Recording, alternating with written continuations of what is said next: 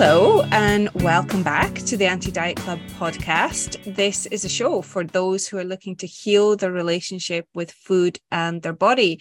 I'm one of your hosts, Gillian. And I'm Tamsin. We are both anti-diet coaches on a mission to disrupt diet culture. And with this podcast, you can expect fortnightly episodes. And we talk about things such as body acceptance, intuitive eating, and dismantling anti-fat bias. We share loads of our own experiences and insights. And we have guests as well to help you discover a life outside of dieting. And if you haven't already, please come and follow us on Instagram. The handle is the Anti-Diet Club podcast. And if you check out the show notes of all the episodes, you will find out how to connect with us and how to work with us. So this week we have another guest for you, another client story, which we love doing because it really helps us kind of dive into the topics that are quite often on the mind of those who are diving into this work, who are kind of coming into the anti-diet space, trying to discover what it's all about. And this episode was fabulous.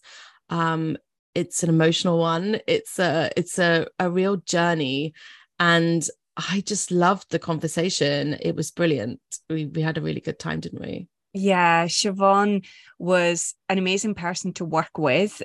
She comes into this work from such an interesting background that we dive into. She dives into during the discussion about her childhood and around food insecurity, right? We talk all the time about voluntary food insecurity in terms of like voluntary restricting food, but actually what she really speaks to is that food insecurity from a like financial and economic perspective.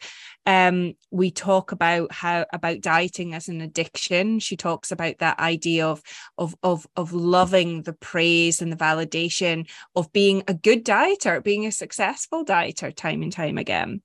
We talk about veganism. We talk about self-compassion.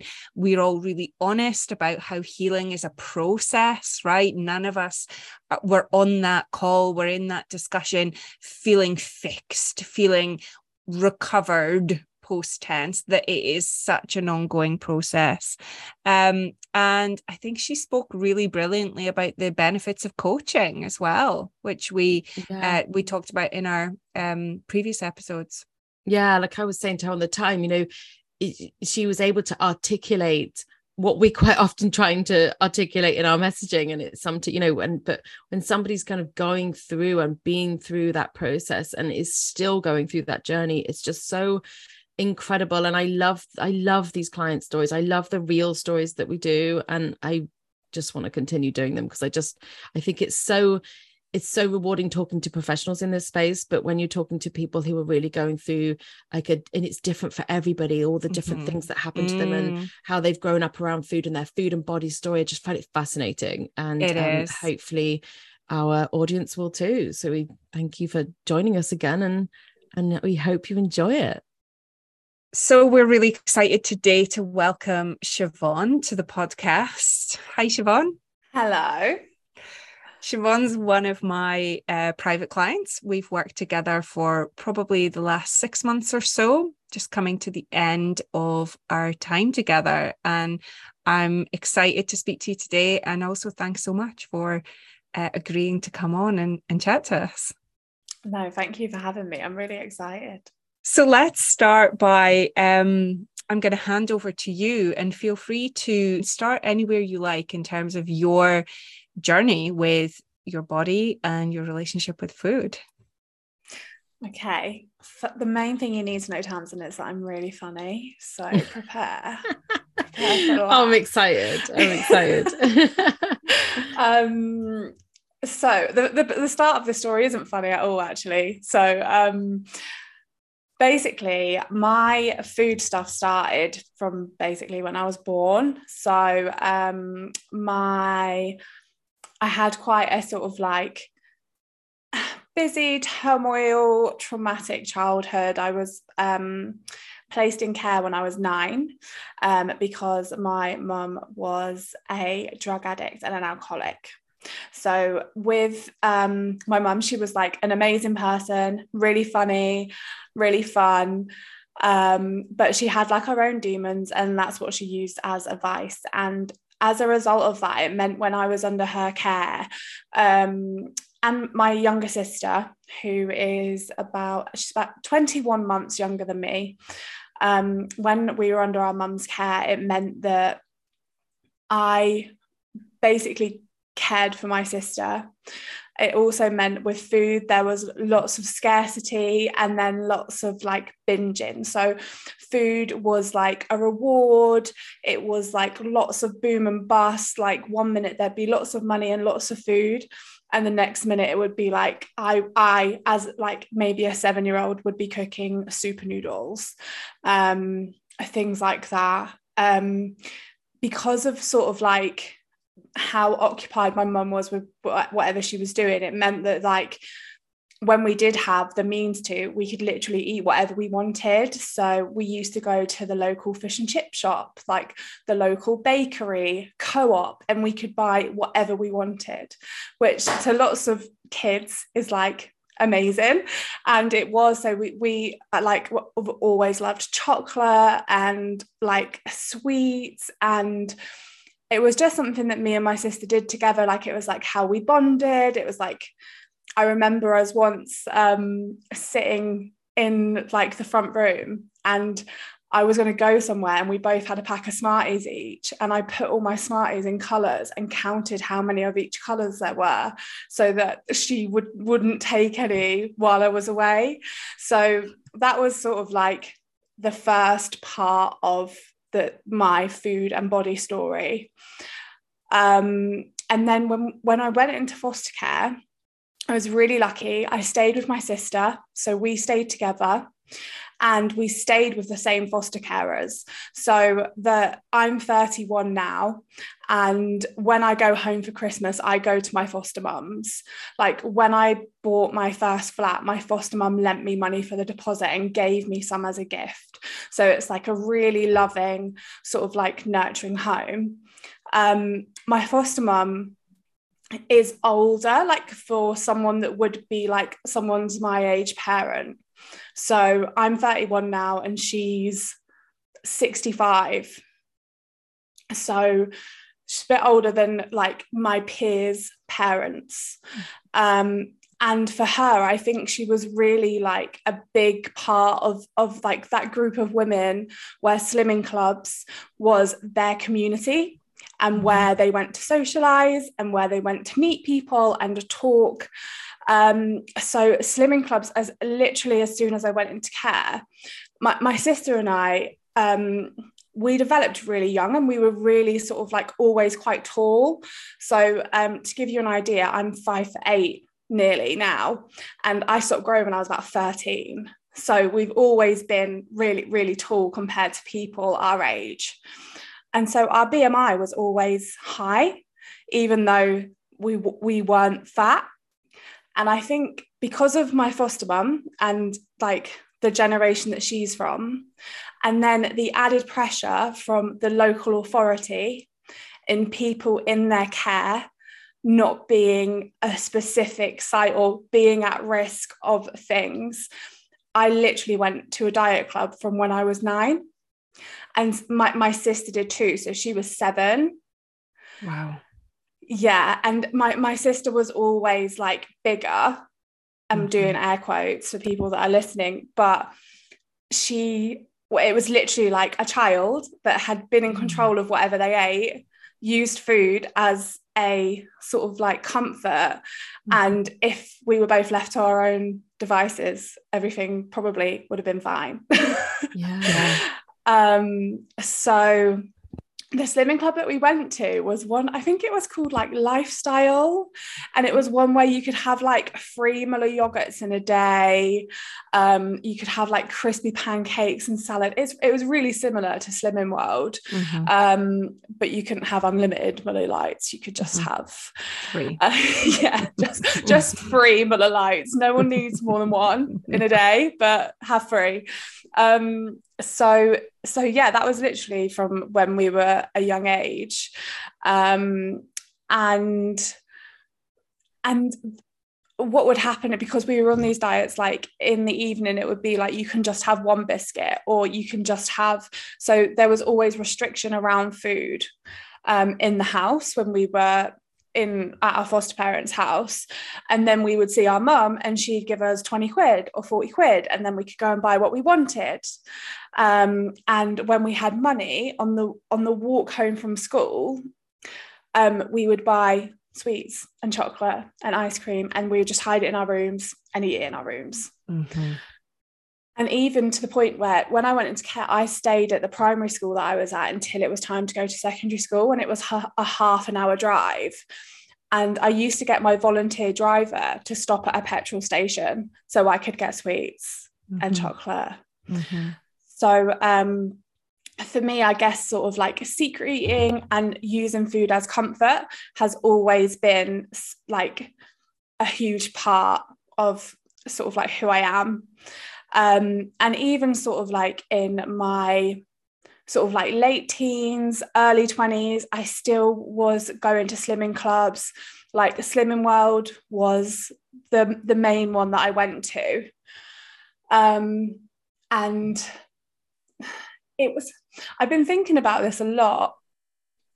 And obviously now I've done loads of work with Gillian, and I every day it'll go into my head, I'm going to start a diet tomorrow. And I think I've realised what it is that I like about it. Like, it's a thought of like a fresh start.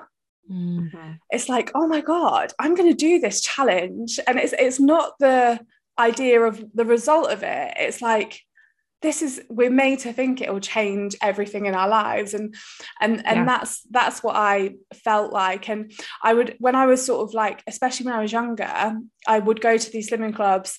I would stick to it mainly, and I would lose like loads of pounds every week. And even when I had been in air quotes bad, I would still lose weight. And I loved the praise, and I loved like the camaraderie of it, like people sort of like being like, oh, how have you done it again, and stuff like that. It's just like the achievement of it. Yeah, like I proper buzz off like positive reinforcement, and I really got that. And then sort of like in my mid-20s, I remember going to Weight Watchers, and I said to them, I put my goal weight as a specific weight, and it was a weight where my BMI would probably still be high, but it was still a weight where I was losing maybe probably like. And I remember writing the goal weight, and the consultant was like, is that it? Wow. I can resonate with this so much of what you're saying. Oh, wow. Like, and I was just like, so then I changed it to Zone Lighter, because I was like, okay, then. Weight Watchers wasn't for me. I'm not like one for like of all the diets that I did, it was just too much hard work, like actually tracking stuff. So I had done sort of like weight clubs until sort of like my late 20s, say. And then I stopped drinking alcohol. And I stopped drinking alcohol, not for weight reasons. Can I swear on this? Of course, absolutely, it's encouraged. It was because I was an absolute fucking mess. And I would like go out on like a Thursday or Friday. I would drink like binge to excess, like get blackout drunk. My next day would be literally like a hungover, like anxious mess. Like the anxiety that I had was like I because of everything that happened when I was a kid, like I can have like bad mental health and feel bad about myself anyway. But when I was hungover, I was like, I'm literally a worthless piece of shit. Like, what is the point of me being here? And like my behavior was really dangerous. Like I always say, like, I wasn't like suicidal in the sense that like I wanted to take my own life, but I literally didn't care if I lived or died. Like, I was happy to put myself at risk. If something bad happened, then that was what I deserved. Like, that was the kind of space that I was in. And I stopped drinking alcohol, and like literally it was like, oh my God, like I felt like a new person. Like I felt like I had all this time back, all this energy back. And I went on this massive self-development journey. Like, if you've read a self-development book, I've read it, I can tell you my notes on it. If you've got up at 5 a.m, I've got up at 5 a.m, I can tell you all the things that I did then. Like, and in that time I started reading sort of like body positive books as well. And so for me, like, I had done a lot of the work. So once I read one of these books, which was about 4 years ago, I stopped weighing myself. And I was like, I don't weigh myself. I'm not controlled by the scales and that kind of thing. And I started sort of like exercising. And like I've done Couch to 5K a couple of times. And then with doing Couch to 5K and doing self-development books, like, I guess different things came into my mind that I didn't necessarily want to learn about, but did learn about. One of the books that I read was an Alan Carr book, not Alan Carr Chatty Man, Alan Carr, who can make you quit anything in however many days. Because lots of people that don't drink stop drinking through his book or his course. And smoking, right? Yeah, and smoking. And he had one about sugar. And I read it and I stopped eating sugar. And I was running, and naturally, if you don't eat sugar, you're running, you're not drinking alcohol, like, you're not hanging out your ass, so you're not eating McDonald's or whatever. I obviously like lost weight, but this was at the time where I was like, I don't weigh myself, so it doesn't matter, but still sort of like looking at my slender face in awe, like, and also at this time, just before I stopped drinking, I actually went vegan, and it was literally like overnight, went from like a top carnivore to complete vegan. And again, this was something, I did it for ethical reasons, like for animals. And I, again, felt like I had like full freedom, and it was like completely my choice and stuff like that. And all of that was fine. So being sober and being vegan was fine. And then lockdown happened, and I lived alone at the time. Halfway through it, I got sacked. So I became self-employed. And it was like my whole world unraveled. So all this stuff, like all this shit that from my life that I had been avoiding through being busy or drinking or working and then going out after work or just sort of like not sitting still, just literally like caught up with me. And I didn't even notice it happening, but it also feels like it was a smack in the face at the same time. And it basically got to the point where I was reading. So one of the things before this was like my sister, who is we're literally like best friends. She's like my hero, biggest inspo. She had started talking to someone about food. So she had lost loads of weight, and then was like, I literally haven't I have an undiagnosed eating disorder because I'm still fat, basically. And she started talking to someone about food, and she started reading books, and she started recommending them to me. And when I was vegan, she would sort of like challenge it, but in a way where we were sisters, and I was like, fuck you, why are you fucking saying that, kind of thing. But she was sort of like a lot further along in her journey to me. And I remember once she came up and visited, and Bourneville Fingers at the time were vegan, and we were just sat having a drink, and I ate the whole packet while we were having a cup of tea.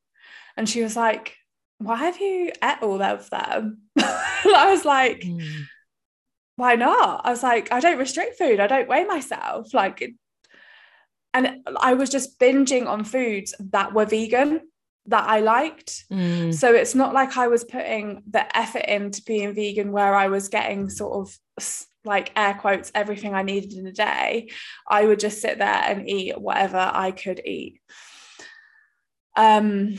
So yeah, sort of that happened, and I was like, oh yeah, I am like binging a lot on food. And then I was reading a book, it's a fictional book by Marianne Keyes, called Grown Ups, and it's sort of like this story about a family, and there's loads of characters and lots of them come together on this holiday, and you learn different things about each character.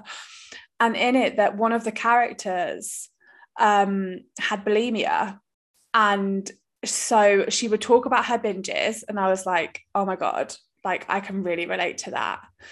And I never purged, and this character got to the point where she just binged, and then she finally got to the stage where she purged.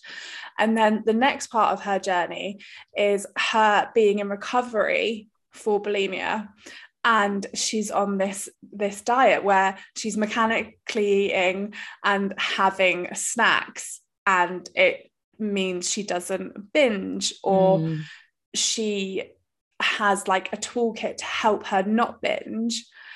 And I was reading this and I was like, oh my god. So I was just sat there googling diets for bulimics in recovery, because I wanted to find her eating plan. Right. And that's when I was like, oh my god, like this is like gone too far, like I need to speak to somebody about this. And my sister, again, who's on this journey, she works with an amazing PT called Carly, and Carly is a Haze PT. And so I just spoke to Carly. I was like, do you know anyone that I can speak to? And then she recommended Gillian. And then the rest is history. And here we are. Wow, and here we are. Yeah, that's amazing. That's such a incredible, and I resonate with so much of what you're saying there about the slimming clubs and stuff like that, because, and what a young age to be, you know, in that environment. That's so young, isn't it, for you and your sister? And but I think it's not uncommon. I think many listeners will resonate with that, and so yeah, that's happened to them. I think what's really interesting about your story, Siobhan, is this double-edged sword of like what we hear a lot, and maybe what you're speaking to, Tamsin, is this idea that kids from a really young age are in these environments where food is voluntarily restricted because of parents who are essentially feeding their own weight gain, inflicting that on their children, feeding children gaining weight. So it's this sort of intergenerational cycle of voluntary restriction. But with you, Siobhan, you have that in terms of when you moved in with your foster parents, but before that, this involuntary restriction, right? This like feast or famine environment. And we talk a lot of the time, I've heard you talk about this, Tamsin, getting back to a relationship with food that we had when we were really young, or getting back to being embodied how we were as children. And actually what I'm hearing from you now is you don't have memories of a peaceful relationship with food because of that involuntary feast or famine. Binging was something that started for you really, really young from a access to food perspective. Yeah, and I think that is something that I spoke to Gillian about recently. It's something that like it's not just like a mental thing that I have with food, like it's a physical thing. So what recently I was eating a Kinder Bueno and my boyfriend was upstairs, and I eat in front of him freely, and I could hear him walking down the stairs, and my whole body like clenched up and my heart started beating so fast, because I was like, I'm eating chocolate is a binge food, or someone's going to see me eating it. It's like your body remembers that scarcity and that all or nothing mindset, doesn't it? And that kind of trauma, right? Yeah. That trauma lives in us. And if that's been your reaction of this is bad, this is wrong, this is something I should be doing privately, I don't want to be seen. And particularly what it sounds like is I don't want to be caught, right? I don't want to be caught doing this. So yeah, that and it's so interesting that you notice that, and you notice it in an environment that actually, when your nervous system's regulated, this is a safe environment for me to eat a Kinder Bueno. Yeah. And I just felt really lucky that we were doing this work, that I could be like, oh, like, it's okay. Like, and not just sort of like soothe myself, but take note that that is a reaction that I had. And like, it's exactly what's like both of you said, it's something that my body knows and not just like my brain. And it's been informed by what's happened to me. So yeah. Also, it's really worth noting there that you know, this isn't a like one and done, is it? This is not like a journey where you just kind of, you know, all the things and then that's the end of it. Like, you never have those thoughts, those questions, those things coming up. I think that demonstrates that so perfectly, that something so recently, you know, it doesn't mean it's just part of that healing journey. Would you agree with that? It's like, I completely agree with that. I felt a bit nervous coming on the podcast because I was like, I'm not fixed. Like, yesterday I forgot to eat 2 meals, and I was like, but how can I go on here and say this? And it's like, you just have to know that, like, this is how food has been for me for 31 years. And it's not just 6 months that's going to change that. And it's also like being like, yeah, you did forget to eat, but last night you went home and you cooked a meal in the slow cooker, so you knew that you had something the next day. Like, you learned from it. It's just sort of like, not like being kind to yourself and knowing that it will always be something that you're learning and about yourself. Yeah, I think we talk about that so often, about that kind of this idea that we have to be completely fixed and healed, and even as professionals that we could never have a body thought or a food thought, and it's just not reality. But I would love to know like more about what your relationship is like with your body specifically. As you know, obviously you talked about the food and stuff, but in terms of your body and how you feel about your body, could you speak to that a little bit for me, like just so I can understand like where that journey's taken you? So my body has always been something that I've literally just like avoided and pretended it wasn't there. So obviously, even with me sort of like being taller than my friends when I was a kid, I've always felt big.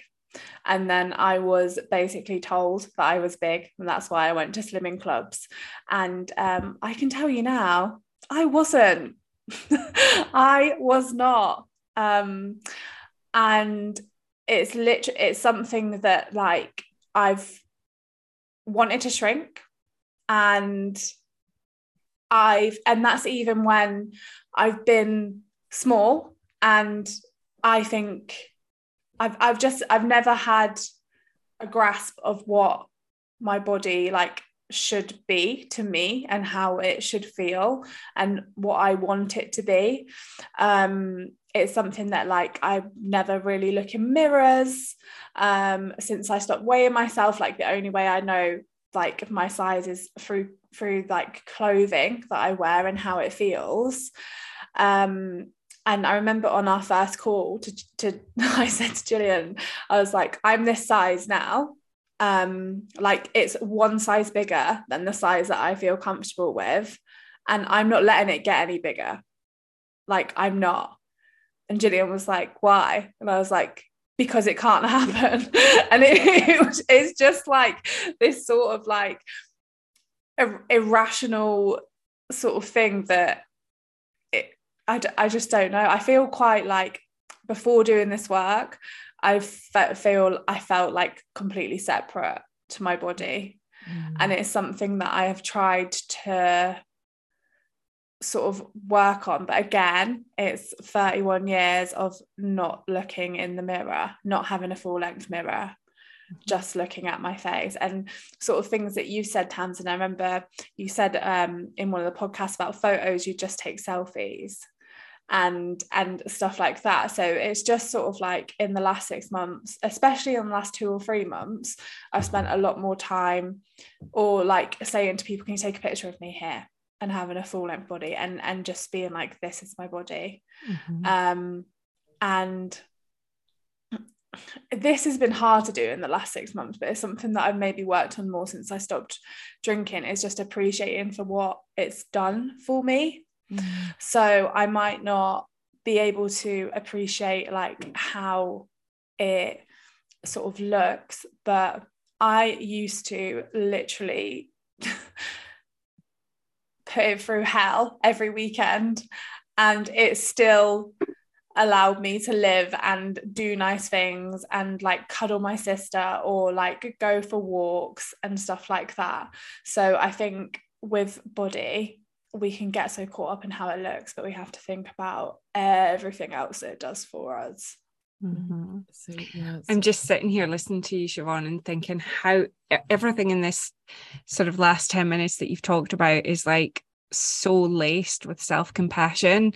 And in the beginning of our work together, I didn't see any of that in you at all. Yeah. Would you agree with that?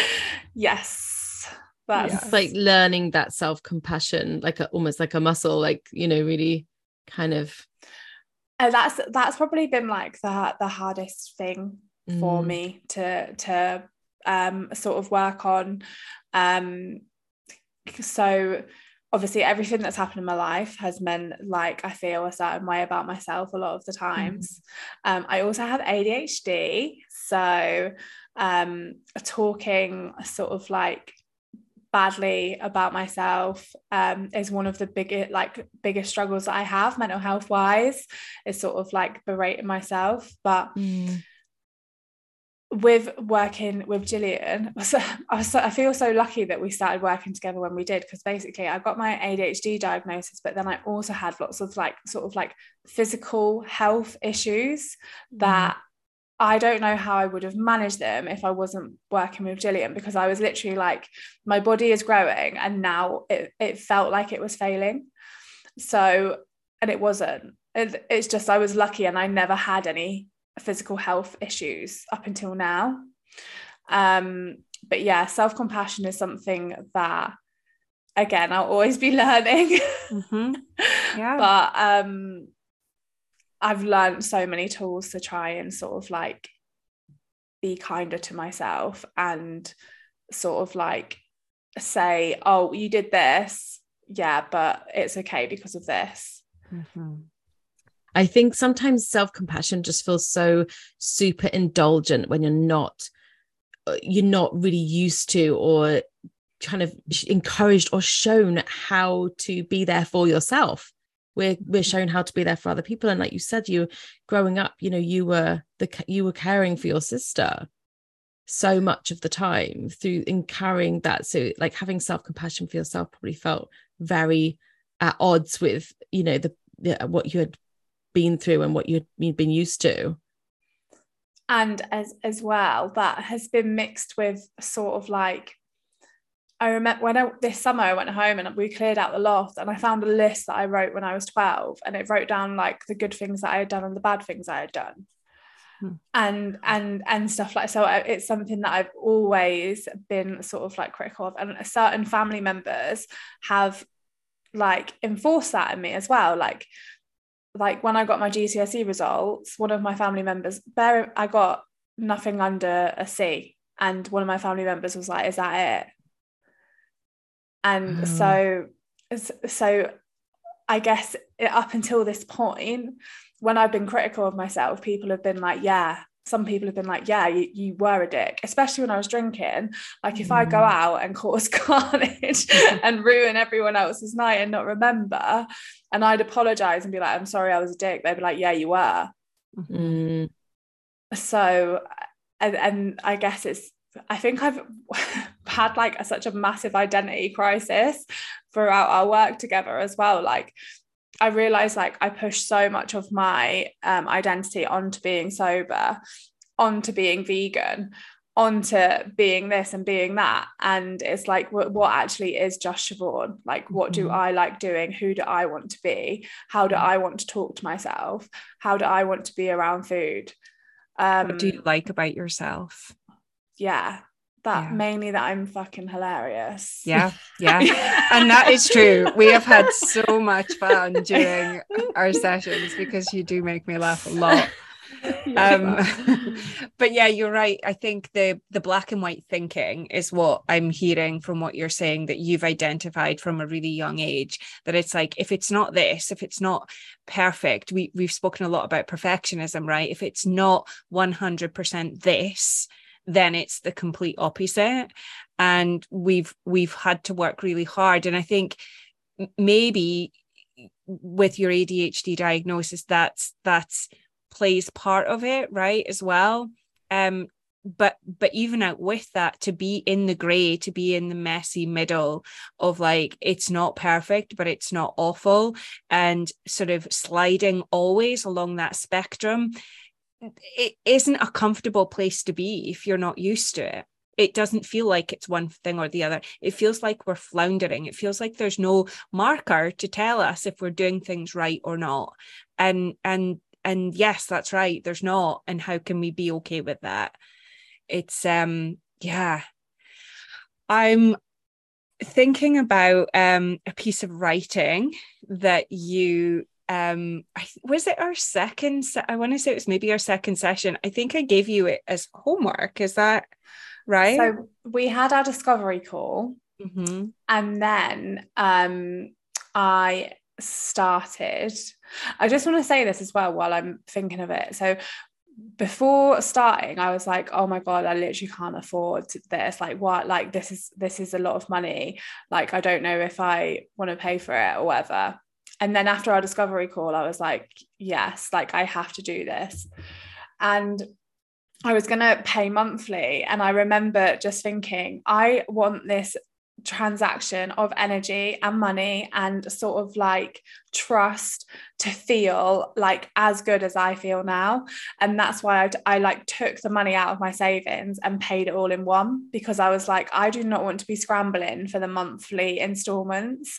And I'm so glad I did that, because like it has always just been it wasn't just like an investment in Gillian, it was like an investment in myself. Like, I am worth like paying this money and not Googling recovering bulimia diets. Like, and it was just, I think that was one of the first steps where it was like, you're worth this, you are worth this investment, you're worth this time, you're worth this money. And like, it's the next step to make you feel how you want to feel. So thanks for sharing that. And also I want to say too, is you've continued that investment in yourself throughout the last 6 months. Like in the beginning, yes, it was that, as you say, the investment of money, but once that was done in the very beginning, you've continued to show up, you've continued to be engaged in the process, you've continued to be interested and curious. And I think we've both, but particularly you, just learned so much about yourself and connected so many dots. And it absolutely, like, I want to reiterate more than anyone else, there is no to be fixed, right? Because you're not broken, I'm not broken, Tamsin's not broken. Yes, this is a healing journey, but we talk about this a lot, don't we, Tamsin, on the podcast, that there is no destination of healed or as recovered, full stop, which is a really controversial topic in particularly eating disorder recovery. But we are constantly being re-traumatized in this world. We're constantly being, through capitalism, told that there's something wrong with us for profit. So long as we live in that system, we're never going to feel immune to any of it, but we can take steps to feel more whole and more imperfectly human, and just get used to living in that messy middle place with some tools to help us sort of pull us ashore again when we feel a little bit adrift. So yeah, I've absolutely loved working with you. It's been so rewarding and so fun, but also I've seen, like, to witness how far you've come. It's just been such a pleasure. Oh, and I'm going to cry now. I think we're all really emotional today. I know, we are it's really about to get worse, today. isn't it? So after that call, then so it was after the discovery call or after our first session, I don't remember, but you went and we had the discovery call, and then when you sign up to Gillian's like coaching, you also get Gillian's course. And I was making my way through the course after our discovery call. So we had a discovery call, and then I booked a call maybe a couple of weeks after, and I was doing a couple of the first and second module. And in one of them, there's a writing exercise, and it's Gillian's friend that hosts sort of like a workshop that is like a YouTube video that you watch. And I watched it sort of like entranced. Like I just loved it. Like it was I love writing. Like I did a theatre degree, and I did my dissertation in writing. So I was just like, what? It was like at a time when I went and saw a writer that I love as well, like the night before, and then I watched this writing thing, and then these words just sort of like poured out of me, and I was like, I've started the course, Gillian, and I've written this. Do you want to listen to it? It's like the first thing that I said, because I love praise. So and well, you got more than praise. You got honesty. Me crying at the other side of the Zoom call, and I was like, great, this is our first call together, and here I am, a complete mess. But do you know what? We're human, and it really touched me. You're so talented, and it just blew me away. So yeah, and I'm so happy you're willing to share that piece. I was kind of wanted to ask you, but at the same time, I know how personal it is. At the same time, I think everyone listening to this will resonate. Amazing. I'm gonna read it now, because I feel like we've done a lot of teasing with this. Yeah, we are. We're teasing the audience right to the end of this episode, aren't we? I'm Tamsin. Yeah, I know. I'm preparing myself. I feel like I should do some tissues or something.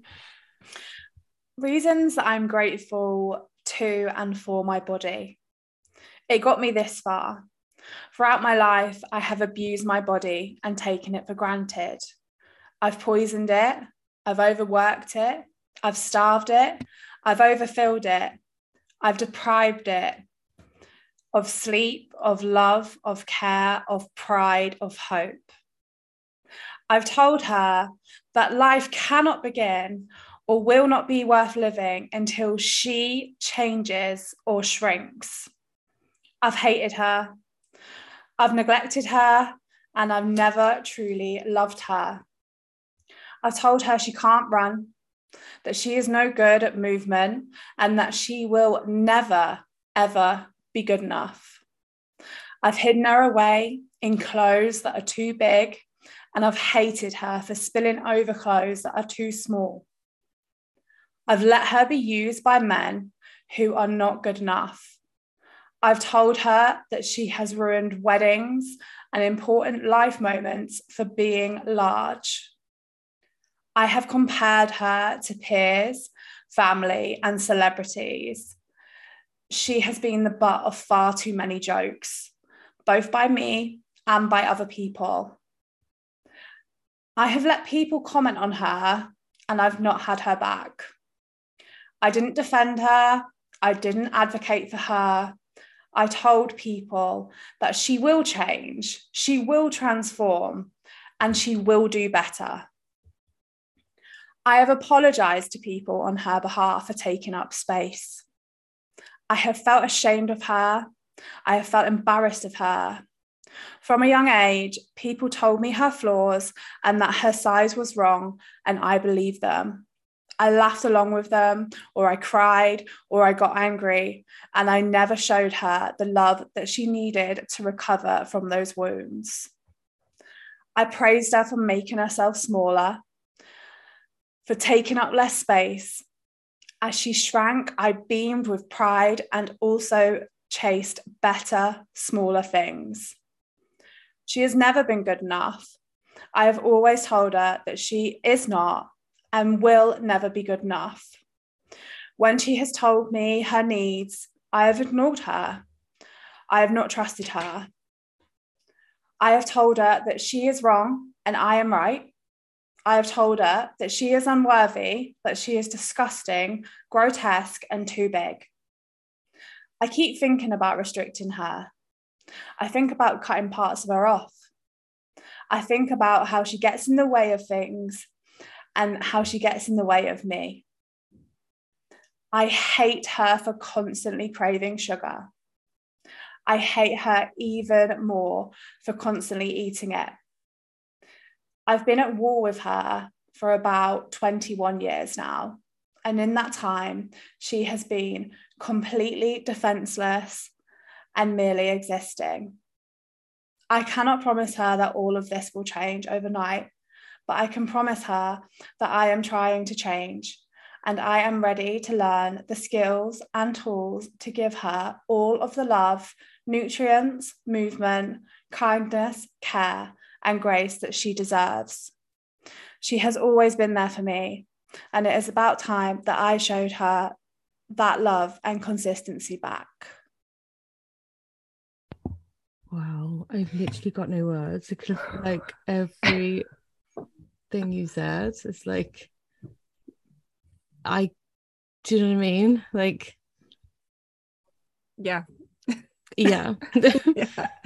It's you have managed to articulate, I think, in that what I'm sure I was going to say women, but every person on this planet at some point in their life have felt that way, have had those thoughts. Thank you. Yeah, thank you so much for sharing that. I think that's just it's beautiful but heartbreaking all at the same time. Mm-hmm. It really is. Yeah. How do you feel reading that back, almost 6 months on from when you wrote it? It felt like when I finished it, then it felt like I was like making a contract to myself. Mm-hmm. Like being like, it was like a way to get everything that I felt out, but in a place knowing that like this could change, like you're gonna work and this is gonna change, like you don't have to feel like this. Mm-hmm. And it was sort of like a place where I gave myself permission to write down all like my deepest, darkest thoughts about how all the things that I'd felt, and but then also like make a promise that like this isn't going to be forever now, like mm-hmm. this starts to change now. Yeah. And I think reading it back now, because I haven't read it since I read it to you. I think I read it to a couple of people that week, so I was like, I'm so good at writing that. Yeah, it's pretty good.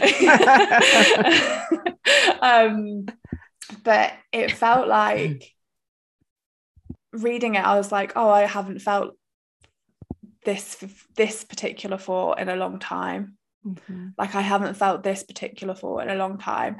And specifically the one that stuck with me was like getting in the way.